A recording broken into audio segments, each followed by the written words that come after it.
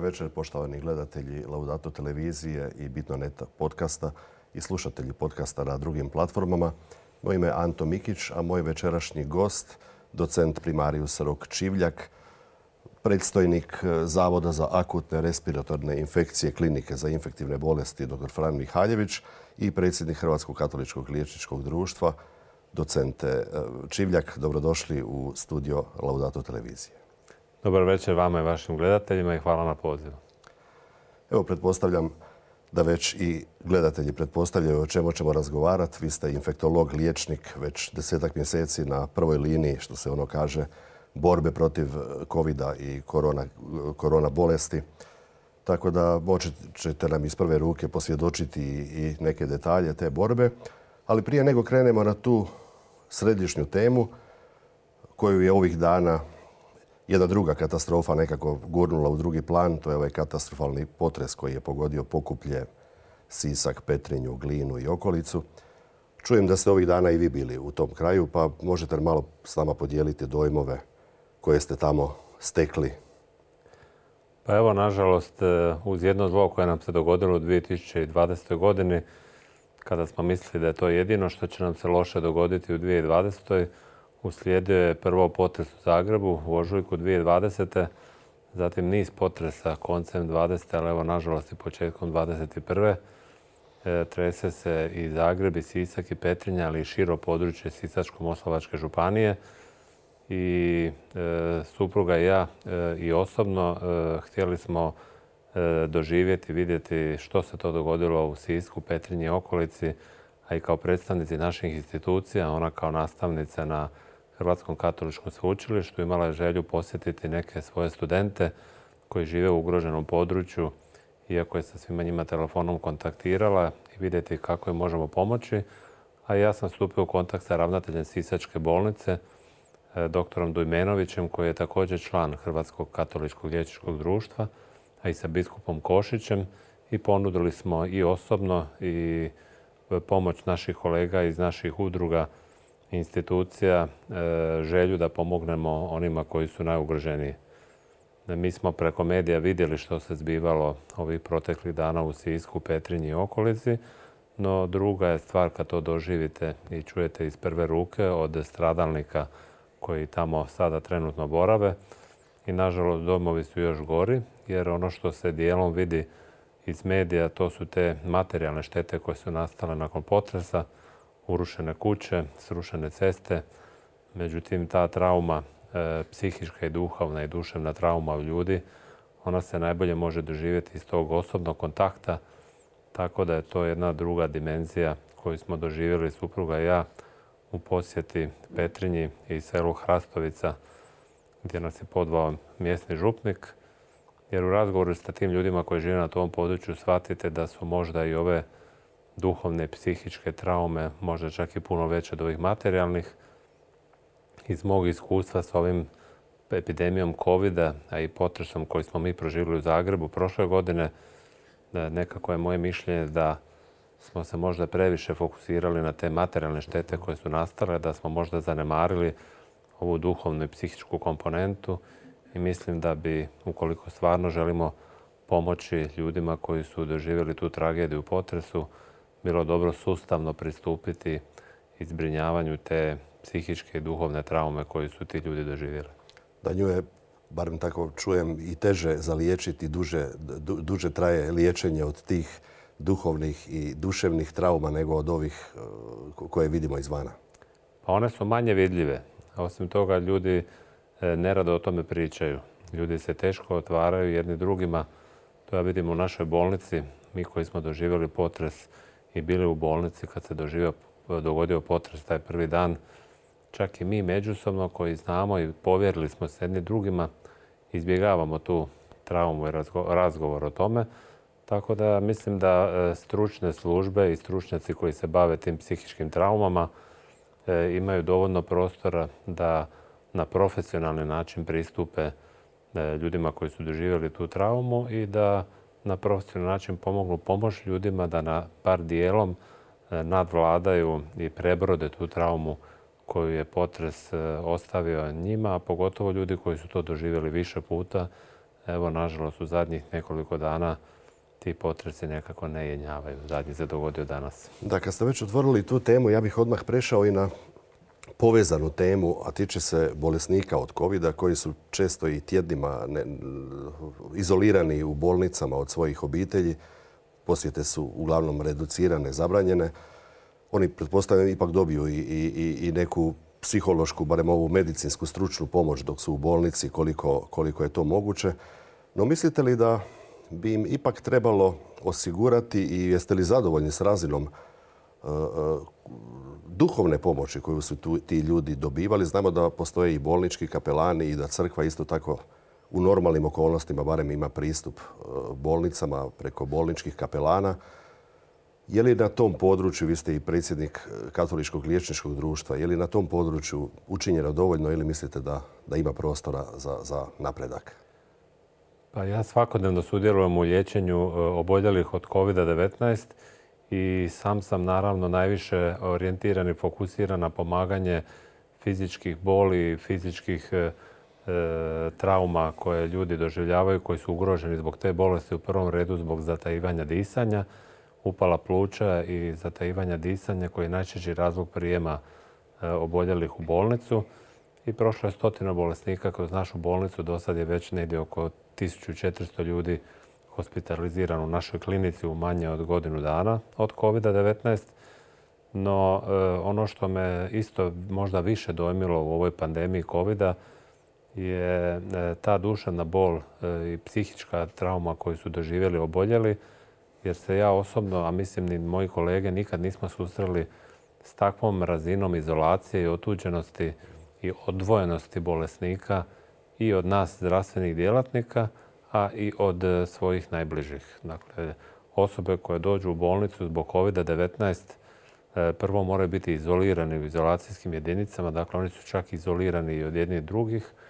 Drugo, mi zdravstveni djelatnici koji im pristupamo, moramo im pristupiti pod potpunom zaštitom gdje oni uopće ne vide i ne mogu prepoznati naš identitet jer smo mi u potpunosti prekriveni ogrtačama, kapama, vizirima, maskama, naočalima, tako da praktički vi samo vidite neka plava bića koja hodaju po hodnicima, ulaze u sobe, ali nema tog individualnog, dakle, osobnog zbližavanja jer vi ne možete prepoznati osobu po tom zaštitnom opremom tko je ušao. Mi se moramo kod svakog ulaska u sobu predstaviti i reći bolesnicima tko ulazi u sobu jer nas oni ne mogu razlikovati i prepoznati po tom opremom.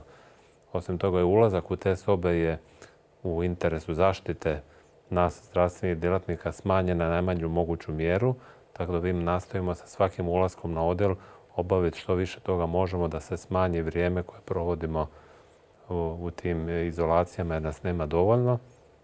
A da ne kažem da je apsolutno spriječena i smanjena komunikacija između oboljelih i vanjskog svijeta. Oni dođu u bolnicu, neki ostanu 3, 4, 5 dana, neki provedu i nekoliko tjedana u bolnici zbog zabranjenih posjeta.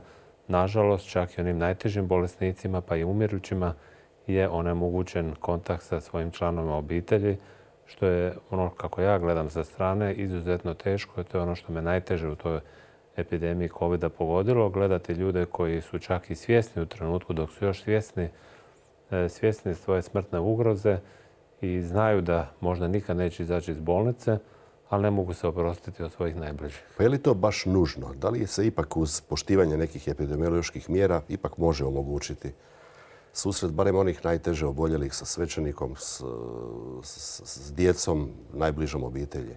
Ja mislim da da. To naravno nije jednostavno i to zahtjeva jako puno vremena, truda, jer nas zdravstvenih djelatnika nema dovoljno, jer svaki ulazak nekog nezdravstvenog djelatnika u bolnički sustav je rizik da se ta osoba ne zarazi i ne samo da se ta osoba mora pridržavati svih mjera predostrožnosti da pristupi bolesniku, nego jedan zdravstveni djelatnik mora odvojiti svoje vrijeme da bude uz tu osobu, da je prati i to zahtjeva dosta vremena dok se ta osoba obuče, dok ona proboravi neko vrijeme sa tim oboljelim, pa kasnije dok se presvuče, jer je važno da se osoba obuče i presvuče na odgovarajući način da bude maksimalno zaštićena. Tako da sve to naravno zahtjeva određeno vrijeme, određeni trud, određeni organizacijski dodatni angažman koji nije jednostavan.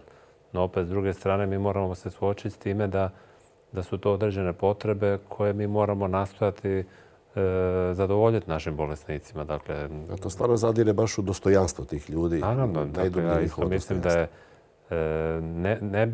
ne bi smjelo biti dopustivo da neka osoba uđe u bolnicu pod pretpostavkom da bi mogla umrijeti u te zarazne bolesti, a da se nema mogućnosti oprostiti od svojih najbližih ili da ne dobije sve sakramente i da ne bude organiziran i omogućen susret sa duhovnikom, sa svećenikom i u potencijalno nekoj ugrozi, ali čak i u stvarnoj ugrozi kada već i bolesnik zna i mi znamo da bi nažalost bolest mogla završiti smrtnim ishodom.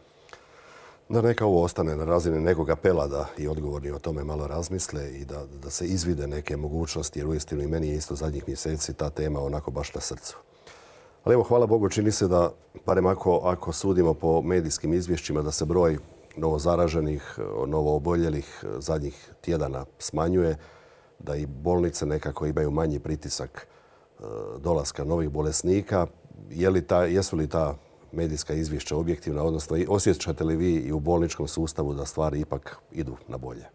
Pa na sreću da. Ovih zadnjih tjedan, dva ipak je popustio pritisak, dakle i broj bolesnika koji dolaze na naš hitni prijem, a i u hitne prijeme drugih bolnica, i broj koji se na dnevnoj razini registrira, novo oboljelih, novo zaraženih, pa i novo primljenih na bolničko liječenje postupno opada, što je neka nada da su ipak bilo, to ne možemo sa sigurnošću reći, je li to konzistentno provođenje epidemioloških mjera tome pridonijelo ili je to prirodni tijek epidemije, same pandemije COVID-19 takav da brojke padaju iz dana u dan, što nam daje naravno nadu da će s vremenom broj oboljelih se smanjiti. Sada nam novu nadu nudi i pobuđuje i ovo cjepivo koje je došlo u Hrvatsku i očekujemo da će uz sve veći broj cijepljenih osoba zaštita pučanstva i imunost prema COVID-19 narasti i biti sve veća i veća i da će se na taj način onemogućiti ili bar ublažiti, smanjiti cirkuliranje virusa od kojih je, kao što znate, u proteklih mjesec dana na dnevnoj razini oboljevalo po nekoliko tisuća građana. Da, pozabavit ćemo se posebno i tom temom cijepiva, ali prije toga čini se upravo ovaj lagane popuštanje pritiska je kod nekih pobudilo i nadu da bi epidemija jednostavno mogla nestati sama od sebe, bilo kao plod ovog prirodnog prokuživanja, odnosno oboljevanja pa prebolijevanja te bolesti i stvaranja tog prirodnog imuniteta. I neki očekuju da možda onda cijepljenje i nije potrebno i nije nužno kao dodatni element borbe protiv COVID-a. Što kaže vaša medicinska struka na takvu vrstu razmišljanja? Pa ni naša medicinska struka nema po svim pitanjima nekako usuglašeno, ujednačeno razmišljanje. Vi sami znate da je u proteklim mjesecima su neke zemlje, različite evropske zemlje razvijale i organizirale različitu razinu zdravstvene skrbi, pa i različitu razinu restrikcija socijalnih u pogledu sprečavanja COVID-19. Međutim, i onim zemljama koje su njegovali taj pristup prirodnog prokuživanja populacije, one su to skupo platile ljudskim životima. Dakle, to se odrazilo na veliki broj smrtnih ishoda koji je, nažalost, bio među najugroženijim populacijama, pa i onim najstarijima. Nisu neki tajili i zagovarali tu teoriju da treba prepustiti da umru oni koji onako treba umrijeti, a to su osobe starije životne dobi ili osobe sa kroničnim bolestima, što bi se na neki način moglo protumačiti kao neka vrsta pasivne eutanazije, da pustite neki virus u populaciju koji će ubiti one najugroženije, pa da ostanu samo oni najjači i najzaslužniji za život. Možemo to i na taj način tumačiti.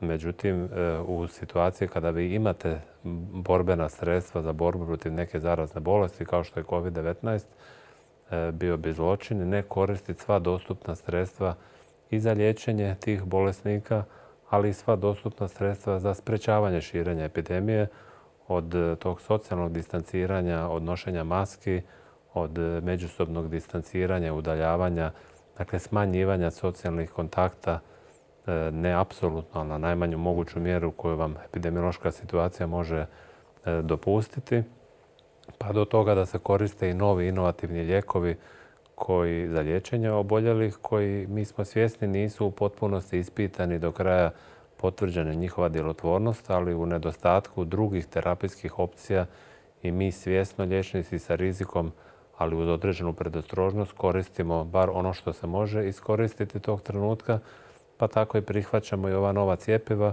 koja su se doduše na manjem broju ispitanika, ali ne tako malom, pokazala prilično učinkovitima i sigurnima i bilo bi neozbiljno ne omogućiti, ne iskoristiti tu preventivnu opciju korištena cjepiva u borbi protiv COVID-19. Da, upravo ta cjepiva i prije nego su došla kod nas tu u Hrvatsku izazvalo su burne rasprave u široj javnosti, osobito na društvenim mrežama i ovim novim prostorima digitalnima na kojima ljudi mogu lako izreći svoje stavove i svoja mišljenja. Pa i među katolicima isto tako je izazvana jedna burna rasprava vezana uz etičnost i cjepiva, a onda i samoga cijepljenja i vi ste se kao društvo u tu raspravu uključili jednim stručnim prilogom kojega ste objavili.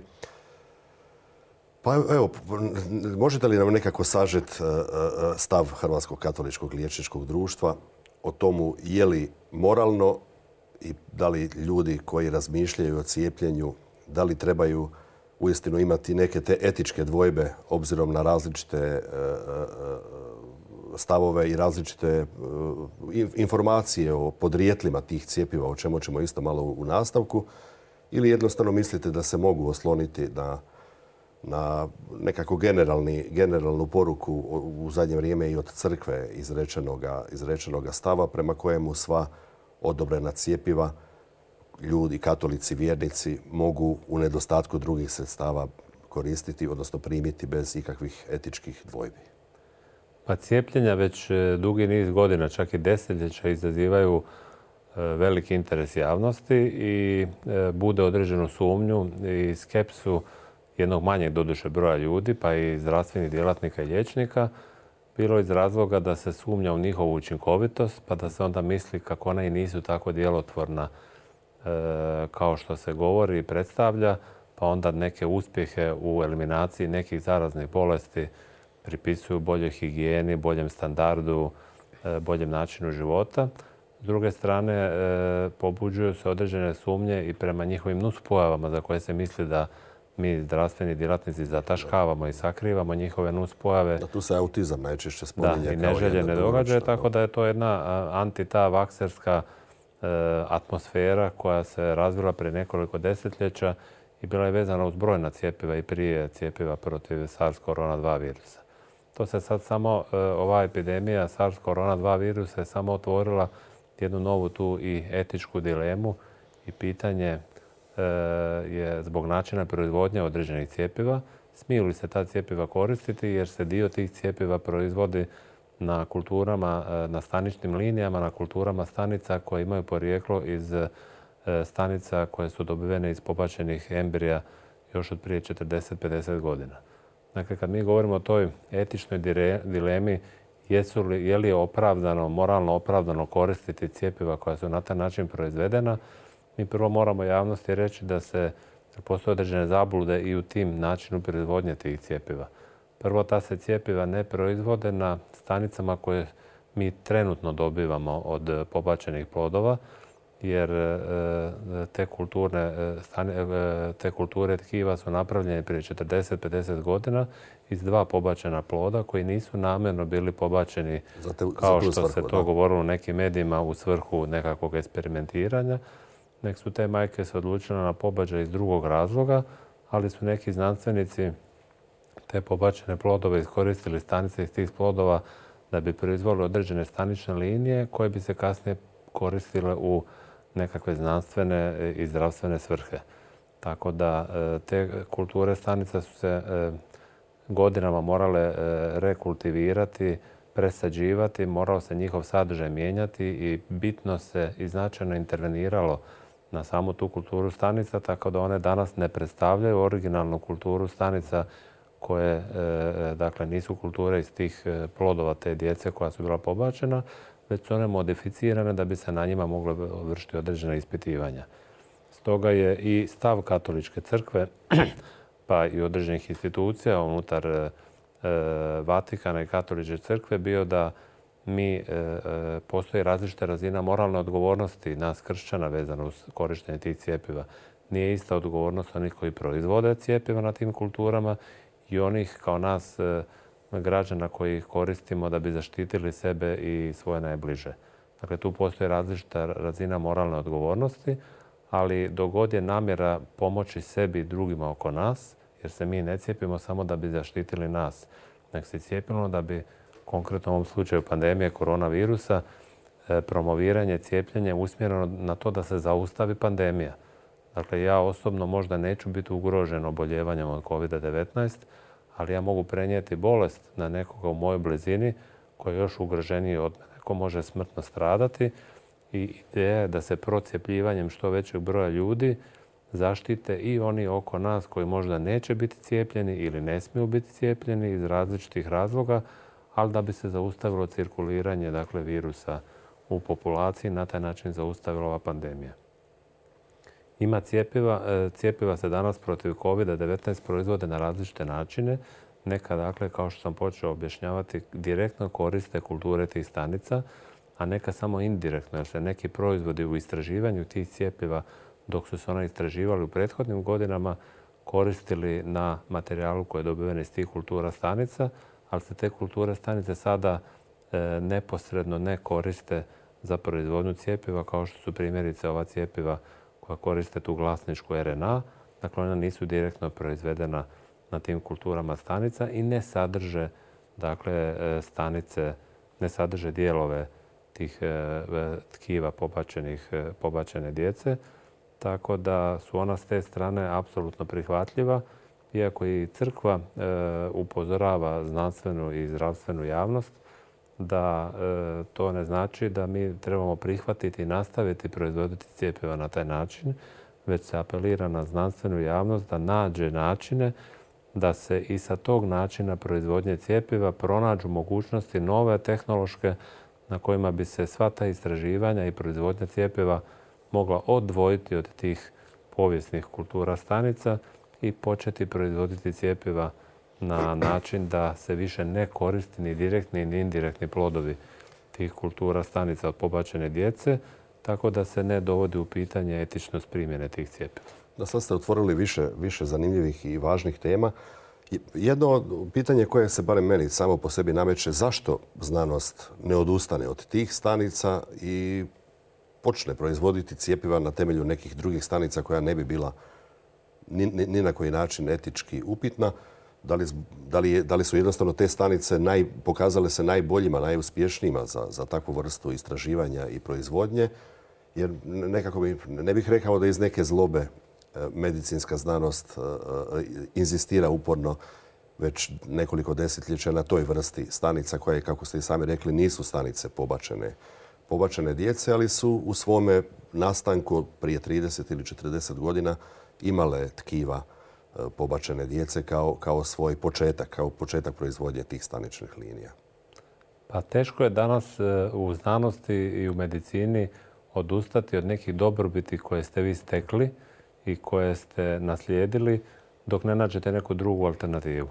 Dakle, naravno da tehnološki sigurno postoji način da se do tih stanica dođe na drugi način, ali dok se taj način ne organizira i ne provede, dok se ne naprave neke nove stanične kulture iz nekih drugih tkiva, znanost i medicina neće odustati od korištenja ovog nasljeđa koji ima u zadnjih 40-50 godina, jer su se upravo korištenjem tih staničnih kultura spasili brojni ljudski životi. Mi ne smijemo ne reći i zašutiti i prešutiti činjenicu da je na račun tog znanstvenog napretka koji su omogućile upravo te kulture tih staničnih linija pomoglo da se naprave cjepiva i protiv brojnih zaraznih bolesti, ali da se naprave lijekove za neke smrtonosne bolesti i da je upravo proizvodnjom proizvoda, dakle i lijekova i cjepiva na tim kulturama stanica od te dvoje pobačene djece omogućilo da se spase brojni ljudski životi.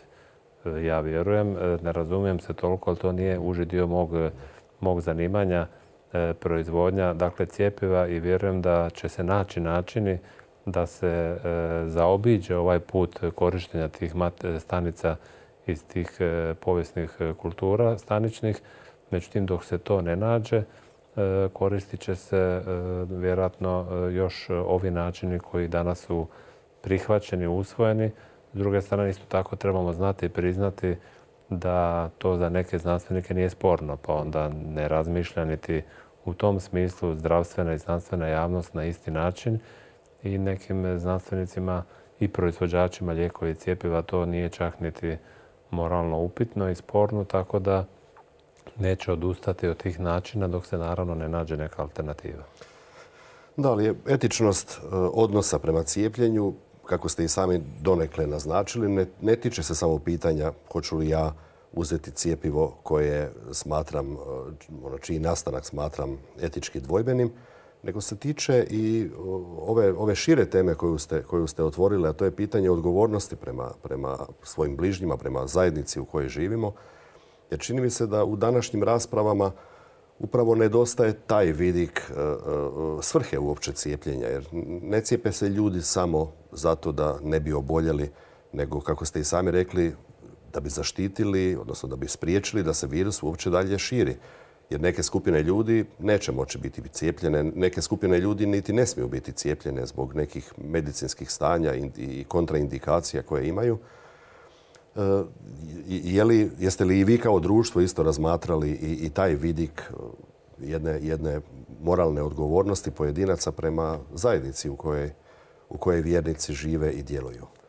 Pa upravo je zadnja enciklika Pape Franje Fratelli Tutti pozvala nas na to da mi budemo svjesni toga da nismo sami pojedinci na ovome svijetu, nego da smo dio jedne šire zajednice u kojoj mi moramo razmišljati zajednički, jer mi živimo u interakciji sa drugim osobama oko nas i sve što mi napravimo dobro će se i pozitivno odraziti na ljude oko nas.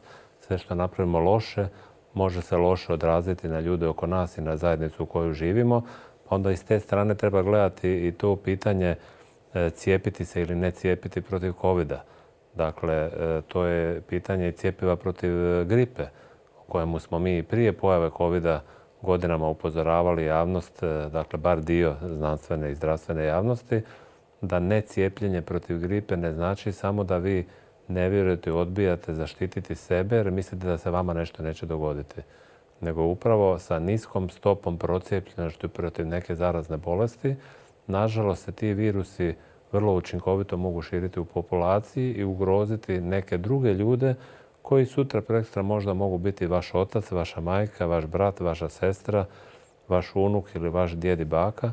Dakle, u tim preventivnim akcijama i u promicanju tih epidemijskih mjera, možda čak i u ovo vrijeme korone, nedovoljno naglašena ta važnost, problem redu recimo prema mladima koji nisu ugrožena populacija od COVID-a, jer vrlo rijetko razvijaju simptome bolesti i vrlo rijetko razvijaju teške oblike bolesti.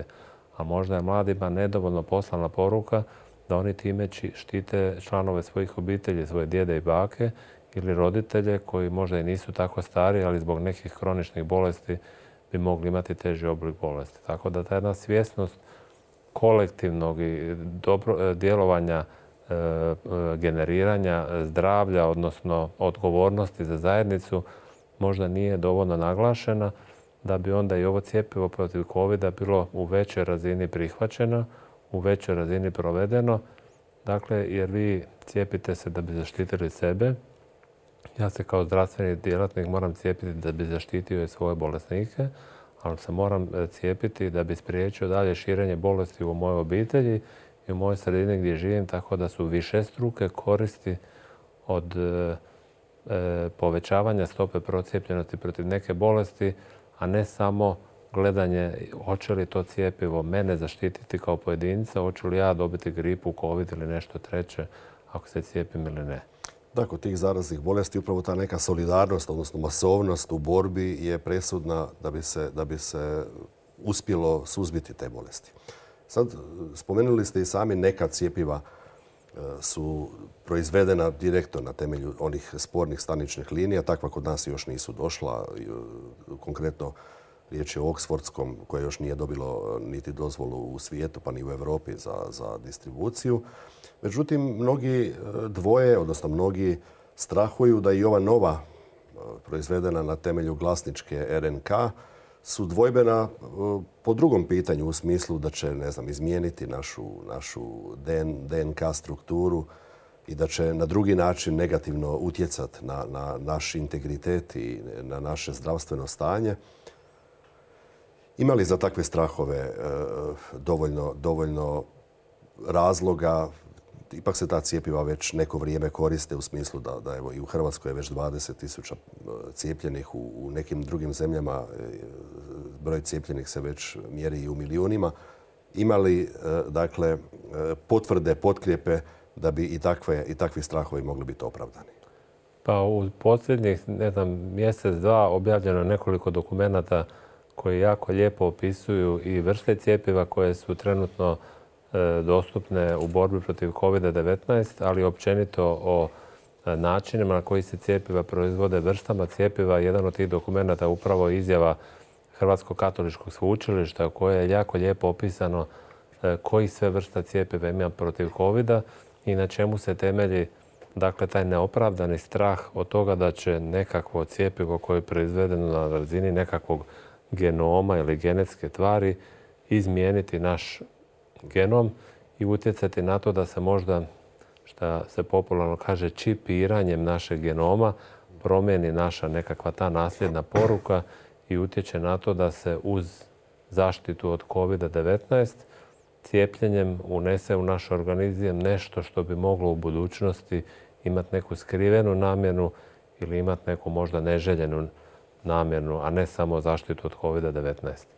Dakle, ova glasnička messenger RNA cjepiva ne sadrže genom ne sadrže genetsku poruku koja se ugrađuje u naš genom, jer to jednostavno nije takva metodologija, nego je to jedno napredno dostignuće znanstveno u koje se samo unosi u organizam genetska poruka za proizvodnju jednog proteina i kad vi dobijete taj glasničku RNA koja ima u sebi zabilježenu gensku poruku za proizvodnju tog proteina, naše stanice počnu proizvoditi taj protein, ali se sama ta messenger RNA raspadne jer se ona samo prenese poruku i nestane, rastvori se.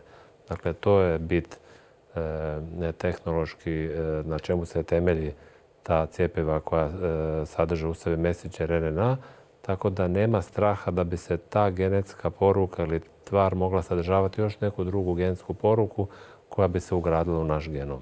Jer se sam taj glasnik raspada nakon što je obavio svoju ulogu.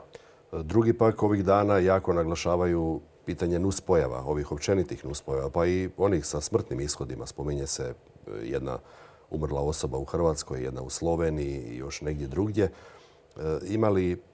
Ima li za sad potvrde da su te smrti izravno povezane sa cijepljenjem i ima li općenito, što kažu podaci, previše tih nuspojava od ovog novoga cjepiva s kojim se trenutno cijepe ljudi i u Hrvatskoj?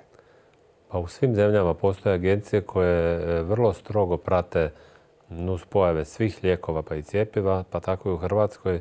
Hrvatska agencija HALMED je zadužena za to da na nacionalnoj razini prati nuspojave svih lijekova, medicinskih proizvoda i cjepiva i ona je umrežena u međunarodnu strukturu razmjene informacija o svim mogućim nuspojavama cjepiva i lijekova, tako da je taj sustav jako dobro razrađen i sve nuspojave bi zdravstveni djelatnici koji primjenjuju cjepiva morali prijavljivati.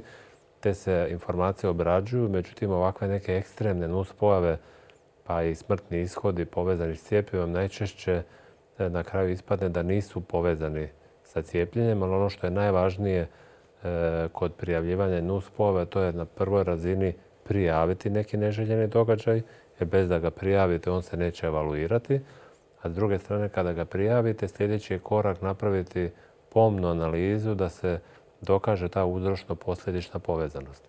Dakle, netko može slučajno umrijeti ili doživjeti neki neželjeni događaj dan, dva ili sat, dva nakon primjene cjepiva, a da nije uzročno-posljedično povezan sa samim cijepljenjem i cjepivom. Tako da je u ovom slučaju, dakle, ovi smrtni ishodi koji su bili povezani i na koje je bilo upozoreno, dobro je da su upozoreni jer je važno to pratiti, biti alertan, dakle i proanalizirati te slučajeve, ali se ne mogu uzročno posljedično povezati sa primjenom samog cjepiva. I naravno treba se nastaviti dalje pratiti svu primjenu cjepiva u svih osoba i vidjeti hoće li on izazvati neke kratkoročne ili dugoročne neželjene posljedice. Da li nuspojave ne samo cjepiva, svih lijekova, mislim, su uglavnom javno prihvaćena stvar i svi mi uz ove najbezazlenije lijekove koje bez recepta kupujemo u ljekarni dobijemo one cijele čitabe, papire u tim kutijicama u kojima su naznačene sve nuspojave. Tako da mi se čini mi se kao da se prenaglašavaju nuspojave cjepiva u odnosu na nuspojave lijekova. Ja kad odem kod zubarice, pa tamo je isto plakat visi postupak u slučaju anafilaktičkog šoka. Premda kod zubara čovjek nije izložen baš s previše tih lijekova. Možemo li reći da dakle, kod cjepiva općenito, čak i ne samo ovih novih i ovih protiv covida o kojima govorimo, nuspojave nisu bitno izraženije nego li kod većine lijekova koje mi smo uvijek kod svakog novog proizvoda, bilo da se radi o lijeku ili cjepivima, u prvim mjesecima i godinama korištenja uvijek oprezniji. Tako da, što bi se ono rekli, pušemo i na hladno i zato je važno da se, kao što sam rekao, intenzivno prate sve nuspojave i zbog toga smo mi, i obzirom da je ovo radi se o novom cjepivo za bolest koja je prisutna tek godinu dana, dakle, a cjepivo tek mjesec dana na tržištu, radi se o vrlo novim i bolest je nova kao pojava i cjepivo je novo, dakle, kao jedan znanstveni napredak da smo mi uspjeli unutar godine dana proizvesti cjepivo za jednu posve novu bolest. Mi smo, dakle, vrlo oprezni u primjeni tog cjepiva i zato se preporučuje da se ono daje i u povećanoj predostrožnosti. Dakle, ne smije se eksperimentirati i olako shvaćati te nuspojave, pa da ne bi bilo dobro da se cjepiva daju i tu se izričito naglašavaju i proizvođači i distributeri cjepiva, da se cjepiva ne daju na mjestima gdje se ne može pružiti odgovarajuća skrb osobama koje bi eventualno razvile anafilaksiju ili neki teži oblik alergijske reakcije. I važno je da osobe koje prime cjepivo prvih 15 do 30 minuta nakon aplikacije cjepiva ostanu u zdravstvenoj ustanovi gdje im je aplicirano cjepivo, upravo iz tog razloga da ukoliko se razviju te rane nuspojave, da ih se može odreagirati odmah na odgovarajući način unutar zdravstvene ustanove gdje je cjepivo aplicirano i to se tako i provodi. Dakle, Hrvatski zavod za javno zdravstvo je dao vrlo jasne upute tko smije primjenjivati cjepiva, gdje se cjepiva primjenjuju, tko je odgovoran za njihovu distribuciju i tko je odgovoran za praćenje i prijavljivanje tih nuspojava. Međutim, to nije, opet ponavljam, nešto novo što se dogodilo sa covidom i sa SARS-CoV-2 virusom. Jedino je sad možda to malo pod većim povećalom javnosti. Svi lijekovi koji su čak i prije 10 i 20 godina proizvedeni i koji su u primjeni u milijunima i milijardama doza i dalje se nastavljaju pratiti i mogu se pojaviti neke nove nuspojave koje nisu bile registrirane tijekom kliničkih istraživanja koja se provode na 10, 20, 50 ili 100 tisuća ispitanika, već se i u primjeru drugih nekih lijekova primijetilo tek kada je neki lijek bio primijenjen na milijunima stanovnika, da se primijetila, uočila neka rijetka nuspojava koja nije došla do izražaja kada je lijek bio primijenjen na manjem broju ljudi. Ali što uostalom ipak govori i o ozbiljnosti kojom se pristupa tom pitanju i o ozbiljnosti općenito zdravstvene struke kad je u pitanju primjena i lijekova i cjepiva. Tako da znam da su neki lijekovi nakon godina primjene potpuno povučeni s tržišta i zabranjena je njihova daljnja upotreba. I sami ste spomenuli kako je cjepivo nastalo relativno brzo. Upravo kod nekih to budi sumnju da je riječ da smo svi mi izloženi nekom eksperimentu i ukoliko se cijepimo da ćemo biti neki pokusni kunići. Kako vi objašnjavate tu činjenicu da je do cjepiva se došlo relativno brzo, dakle u roku od manje od godinu dana, dok za razvoj nekih drugih cjepiva i drugih lijekova su bile potrebne godine i desetljeća? Dakle, to je isto možda nedovoljno dobro iskomunicirano sa javnošću. pitanje kako to da je tako brzo došlo do pronalaska cjepiva protiv SARS-CoV-2 virusa kad se bolest pojavila tek prije nepunih godinu dana. Naime, upravo je to dobar primjer kako se neka znanstvena dostignuća i medicinska dostignuća mogu brzo iskoristiti za neke nove bolesti, jer je do ovog brzog pronalaska cjepiva protiv COVID-19 došlo upravo zbog toga jer su iskorištene platforme i tehnologije koje su se godinama razvijale i radile za neke prethodne druge bolesti, pa je onda i ova tehnologija messenger RNA cjepiva razvijala se godinama prije pojave COVID-19 onkologija, ako se i koristila se u nekim drugim bolestima, a pronalaskom, odnosno pojavom pandemije COVID-19 je samo dakle, genetski sastav samoga virusa iskorišten, odnosno dio genoma virusa je iskorišten da bi se ugradio ta nova informacija o SARS-CoV-2 virusa u postojeću tehnologiju koja je onda iskorištena za produkciju novog cjepiva. Jedan od drugih stvari isto koja je vrlo pohvalna za brzu proizvodnju cjepiva je to što su kineski znanstvenici vrlo brzo podijelili upravo genom i dakle sastav genoma virusa SARS-CoV-2 jer je već koncem siječnja javno objavljen genom toga novog koronavirusa koji su onda svi znanstvenici svijeta mogli podijeliti i iskoristiti za produkciju cjepiva koja se danas ispituju. Preko 100 cjepiva se ispituje za SARS-CoV-2 virus. A isto tako i mreža razmjene informacije među različitim znanstvenim institucijama, među farmaceutskim tvrtkama, pa i količina financijskih sredstava koja su dakle, odjednom bila iskorištena, ugrađena u razvoj tih novih tehnologija za produkciju COVID-a. Sve je to doprinijelo tome da upregnuo se cijeli svijet. Naravno, sve se to iskoristilo, svi mogući potencijali su bili iskorišteni, da smo mi evo u roku od manje od godinu dana od pojave neke nove bolesti napravili cjepivo koje nas dobro može zaštititi od ove bolesti. Jeste vi osobno cijepljeni već ili ste na popisu za cijepljenje? Ja sam se cijepio, da, prošli tjedan. Čim je cjepivo došlo u Hrvatsku i primio sam prvu dozu cjepiva.